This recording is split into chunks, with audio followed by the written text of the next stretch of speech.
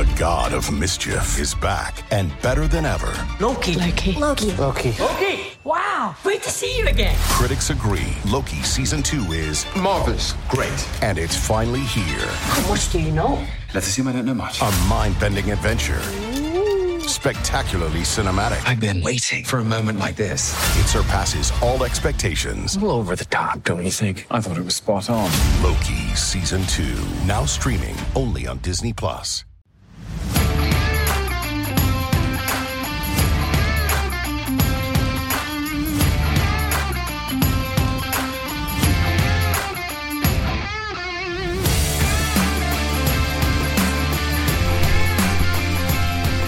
How are you now? How are you now? This is another one of those nights where I'm wondering if maybe I need a different intro saying, or whatever you want to call it, because the Montreal Canadiens lose 4-1 to the St. Louis Blues in Missouri. Hello and welcome to episode 29 of the Bottom 6 Minutes podcast presented by Habs Eyes on the Prize. I am Matt Drake, and I am pissed off. I'm pissed off. We'll get to it. We'll get to what's really pissing me off. That game is a big part of it. I also had power surges going on throughout the entire game. So the one thing I enjoy is watching Montreal Canadiens games, as bad as they are this season. And, of course, can't even do that properly right now.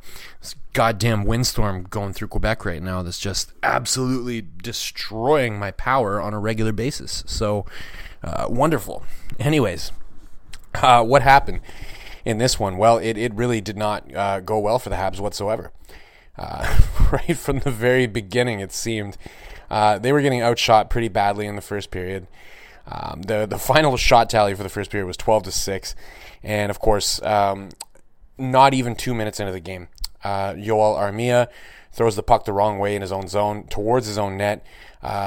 Jake Allen makes the initial save, but Pavel Buchnevich gets the rebound, collects the 1-0 goal. I think it was about a minute and 50 seconds in, tops.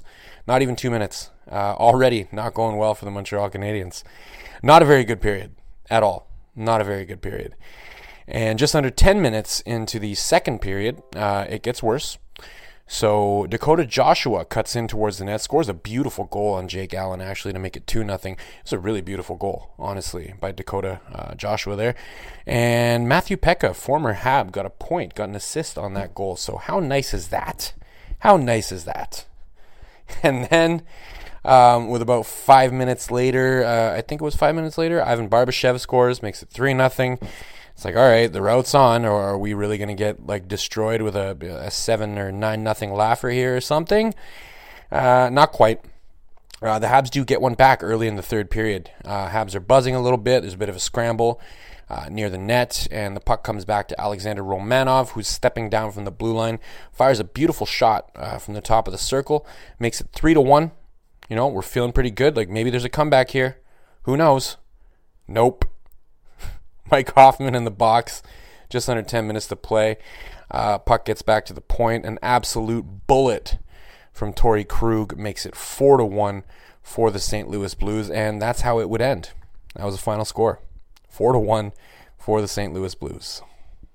So, why am I so pissed off? Why am I this pissed off about a 4-1 loss when, like most people, I'm expecting the team to lose games at this point. They have too many players who are injured for me to legitimately expect them to go on any kind of a winning streak. But what I would like from the coaching staff is some actual focus on development, right? Let's just go down the list. The 5 least used players by Dominique Ducharme in this particular loss: Ryan Poehling, Laurent Dauphin, Jesse Lonen, Michael Pizzetta, and Cedric Paquette. I agree with Paquette. Honestly, I've said this before, and I'll say it again. I don't think Paquette should be playing. I think there's the excuse right now that he has is that obviously they have a lot of players injured, so they can't really afford to take him out of the lineup necessarily. But I like the fact that he is the least used forward. I don't like the fact that the other 4 are all young players. that the Montreal Canadiens are hoping to develop, that are hoping that maybe some of these guys can become regular NHL players. Why are they the least used forwards on the roster? Why are you not spreading out the minutes a little bit more? Why are you not giving them some opportunities?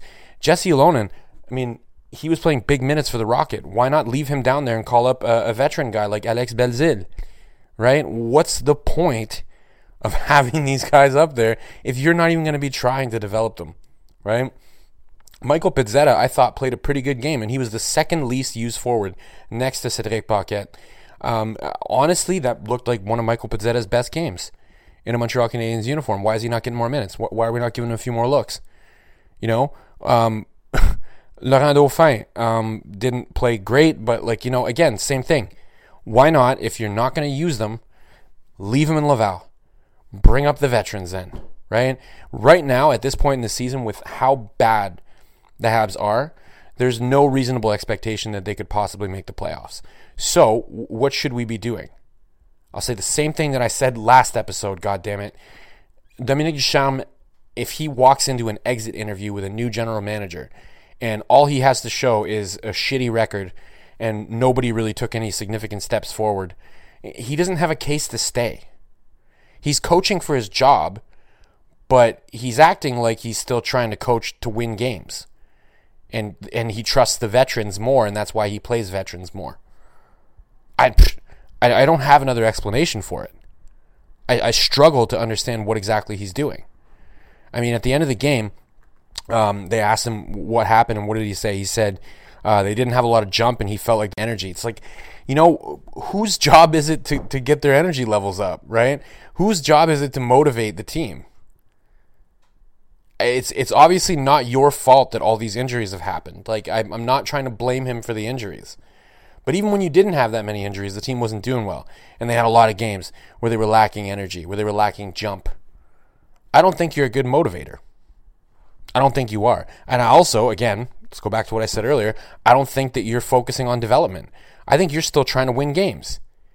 And listen, winning games is not really going to happen. Even when this team is healthy, they're not doing well.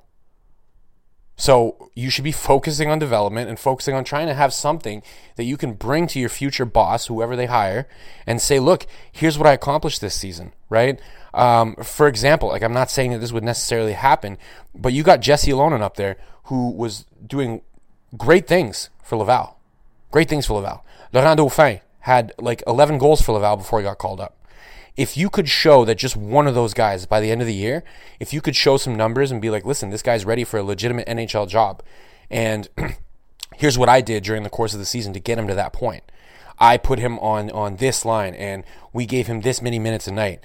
I mean, right now, using them as some of your least used forwards, at what point are you legitimately going to be able to say, if any of them becomes an NHLer, that you had anything to do with it? You won't. I don't know. I don't give a shit. I hate people. I don't hate him. I guess I don't hate him. I'm fed up. I mean, I was looking at the lines at practice this morning, and he had Jake Evans on the wing again. I'm not going to spend too much time on that because Jake Evans obviously was injured, didn't end up playing, but it drove me nuts. It drove me absolutely nuts to see that, knowing that if Jake Evans was available tonight, he would have been playing him on the wing. I mean, this is a guy who figures to be part of your rebuild at center, which is his position, and you're going to play him on the wing. Meanwhile, you got Cédric Paquette there for whatever reason and playing what did he play, 7 minutes? He played 7 minutes? You're going to have him wasting a spot? Honestly, spread the minutes out. I'm not just talking about Jake Evans anymore. Spread the minutes out and even out your lines. And honestly, let's roll 4 lines. Let's find out what everybody's able to do, right? Some of the lines that he barely used actually did the best in that game against the Blues. You look at only 5 minutes and 27 seconds of even strength time on ice for Mathieu Perreault with Laurent Dauphin at center and Cole Caulfield on the other side. They had, what did they have? An expected goals for of 51.46%. And this was on, a shot share percentage or a shot attempt share percentage of 62.50%. They were a very strong line, but only 5 minutes and 27 seconds of even strength ice time. Meanwhile, his top line, which again, they did pretty well, so I won't really fault him for this, was Lehkonen with Suzuki and Hoffman. They did great, but they played 11 minutes and 33 seconds, so he kept that line together. Everybody else, he's kind of just blending it. Like, he had the line blender out at one point. He even had, he had Drouin playing center for 5 minutes and 25 seconds with Cole Caulfield and Yoel Armia. Like, what are you doing, man? Just get some consistency. Focus on giving minutes to the younger players and spread the minutes out. Like, I guess at this point I should probably do my silver lining, right? And really I was tempted to give this one to Cole Caulfield because he looked like, to me, the best forward for the Montreal Canadiens on the ice. I was also tempted to give it to Jake Allen again. He played pretty well, despite giving up 4 goals. You see the way that he is in his net, and I legitimately think every time he plays, he's upping his trade value. And I think they're going to be able to make something happen before the deadline with him. But who am I giving it to tonight? It's going back to Alexander Romanov. Man, he is really improving this year. And the one thing I will say positively for Dominique Ducharme is he does appear to trust Romanov. He's giving him a lot of minutes. And you know what? He's being rewarded. He's being rewarded. I mean, Romanov looked great. He threw a huge hit at one point. I think it was in the second period. It was reminiscent of the Larry Robinson, Gary Dornhauer hit where he broke the boards back in like 1976. I wasn't even alive, but I remember that hit because it's a video that you can go look up on YouTube. If you look at just Larry Robinson, Gary Dornhauer, you will find the hit, and it's a massive hit, and it looks a lot like the one that Romanov laid.